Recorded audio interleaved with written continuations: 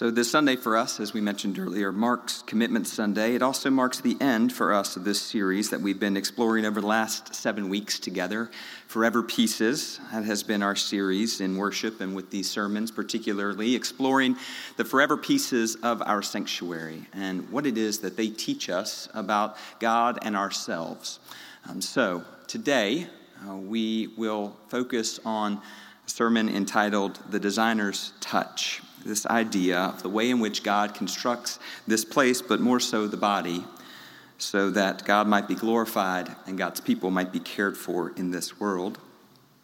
We'll use for our second text this day the Gospel of Matthew. We're in the 7th chapter. We're going to read from the 24th through the 27th verse. So let us listen together for God's word to each of us and to the church. Everyone then who hears these words of mine and acts on them will be like a wise man who built his house on rock. The rain fell and the floods came and the winds blew and beat on that house, but it did not fall because it had been founded on rock. And everyone who hears these words of mine and does not act on them will be like a foolish man who built his house on sand. The rain fell and the floods came and the winds blew and beat against the house. And it fell, and great was its fall. The grass withers and the flower fades, but the word of our Lord endures forever. Amen. So Holy Scripture, it brings to us this day two vivid images. The body of Christ, and then this house. Figured that some vivid imagery for us would be helpful as we concluded our time in this series, because what we've been able to do for almost every one of these sermons and these times of worship, we've been able to focus in on a physical object, something that was placed here some years ago or something that was placed here more recently, but shapes who we are as a people. And we return this day, as we look at these vivid images of the body and the house, we return this day to this quote from Winston Churchill that began our time the Sunday after Labor Day. First, Churchill says, we shape our buildings. Thereafter, they shape us. There's something in the architecture of this place and the placement of different pieces that says something about who we are. There's this vision that took place some many years ago for what this place would communicate to us. And now there is our experience of that vision here and now. We have focused to this point on the font and the Bible, on music, and then the table, on the cross and the pew, and then the offering plate. Each forever piece offering a unique perspective on the God that we know in Jesus Christ. To this point, we have talked about the pieces. Now let's talk about the house. Jesus uses this image in the Gospel of Matthew as his final remarks of the Sermon on the Mount. So he's been teaching for 2+ chapters to the people on a mountaintop. He's been in his first really long sermon. He has been laying out for them, really setting a foundation for what his ministry will look like amongst them and in the world. And this passage from the Gospel of Matthew is his final one. He chooses to present to them this image of the house. For a carpenter, it seems like an appropriate image. Jesus seems to indicate that there are decisions to be made when a house is being built. Chief amongst them, on what soil the house will be constructed. I'm not much for binaries myself, but Jesus only gives us two options here, rock and sand. The way Jesus describes it, that the strength of the house is revealed when it must endure the harshest of weather, rain, flood, wind. Jesus teaches that these elements, they will beat on that house. They will beat on that house for days or weeks or months or maybe even years. But over and over again, that house which is built on rock will be able to withstand the storm, the rain, the floods, and the wind. That's the fate for the house built on rock, but there's another fate for the house built on sand when that same rain and those same floods and that same wind beat against the side of that house, it will fall, Jesus tells the people. And great will its fall be. Those elements, the rain and the flood and the winds, they take on different shape. Jesus is using this as an image for the people. They understand that he is not speaking about the architecture of a house, but indeed the architecture of faith, both personally and communally. And he says to them that the foundational rock is the words that he shares with them. The 2+ chapters of the sermon that he's just preached. If you ever get upset about a preacher going too long from this pulpit, read the Sermon on the Mount. Those 2+ chapters, he lays out for them the foundation of his ministry. And that, he says, is the rock. Paul Tillich, one of the most influential theologians of our time, described God as the ground of our being. He understood that the words of Christ, they root us foundationally into who we are as God's people and how we are called to serve. I couldn't help but think as I was reflecting on this passage from the Gospel of Matthew this week, I couldn't help but think about the home that I had a chance to redo in Madison. I'll be heading back there soon, actually. I have to do a little more work on it, it turns out. But a lot of that work took place over 6 months of time with no one watching.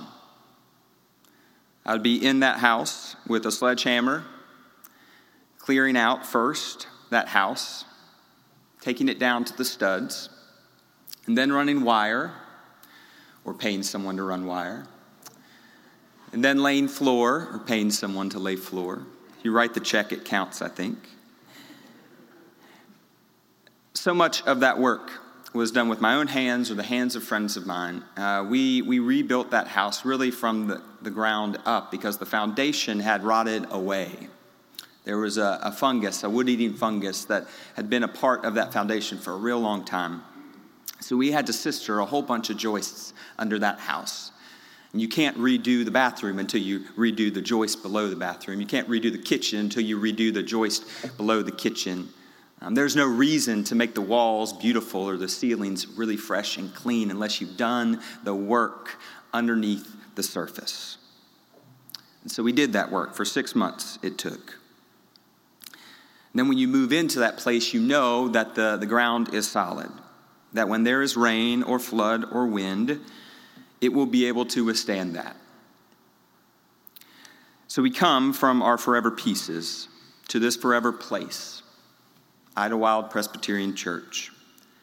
From the font to the Bible, to the music, to the table, to the cross, to the pew, to the offering plate. We come to this place and we ask ourselves, what is the foundation of this church? What is the ground on which it has been built?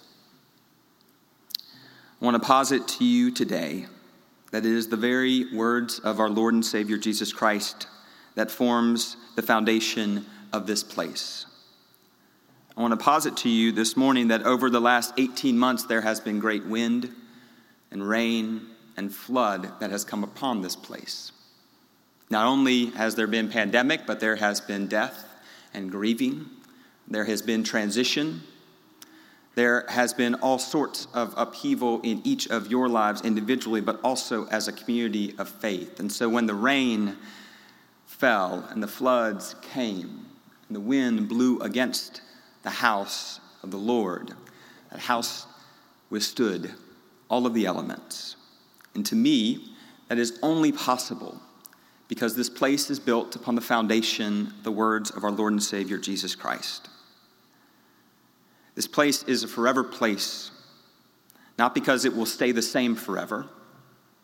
It is a forever place because it is rooted and grounded in the very love of God. This sanctuary, the Jones Building, it is a place made to cultivate both faith and relationships. It is a forever place made to welcome both friend and stranger. To borrow from Todd Richardson, former director of youth ministry here at Idlewild, this is not a house limited to the physical, to the wood and the stone and the tangible. This place, it's 100,000 square feet of opportunity, built on love, powered by the Spirit. It's a place rooted in knowledge that we do not exist for our own edification, but for the exhibition of the kingdom of heaven to the world.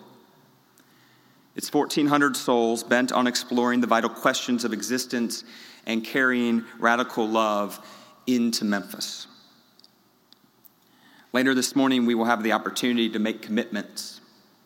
You might have imagined coming this day that you are making a commitment to Idlewild Presbyterian Church. You are not just doing that. Primarily, in fact, you are making a commitment to our Lord and Savior Jesus Christ this day. Upon all the teachings that we hear and read, it is upon that foundation that the house is built. It is upon that foundation that this house is built. And it is upon only that foundation that we can withstand the wind, the floods, and the rain of this world. And so we're invited this day to reflect upon the great foundation of this place, to imagine together what it means to be shaped by the waters of the font, what it is to be inspired by the words of Holy Scripture, what it is for us to know and trust that the Spirit of God is working and moving as we lift our voices to God in praise, what it is for us to gather around the table together, not just here, but to know that when we gather at this place, we gather with all creation to eat of the bread of life, to drink of the cup of salvation. We contemplate this day what it means for us to be seated in these pews that have held countless saints of God who have served and imagined what it meant to be faithful in their time and place. As we pass the offering plates later today and we make commitments to God for the year ahead, we do so knowing that countless times before, those plates have been passed. And each time a commitment was made to the future of this place.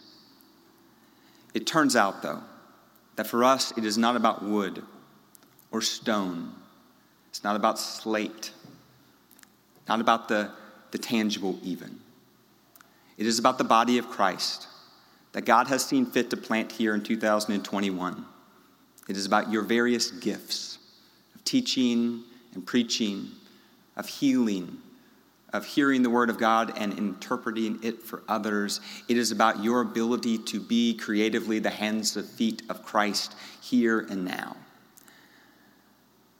When the rains came and the floods came and the winds blew, this house continued to stand, and it shall forever, because it is built on the foundation of our Lord and Savior Jesus Christ. So may that be true for this house, but also may it be true for you in your life. In the name of the Father, and the Son, and the Holy Spirit, one God, Mother of us all. Amen. Jesus.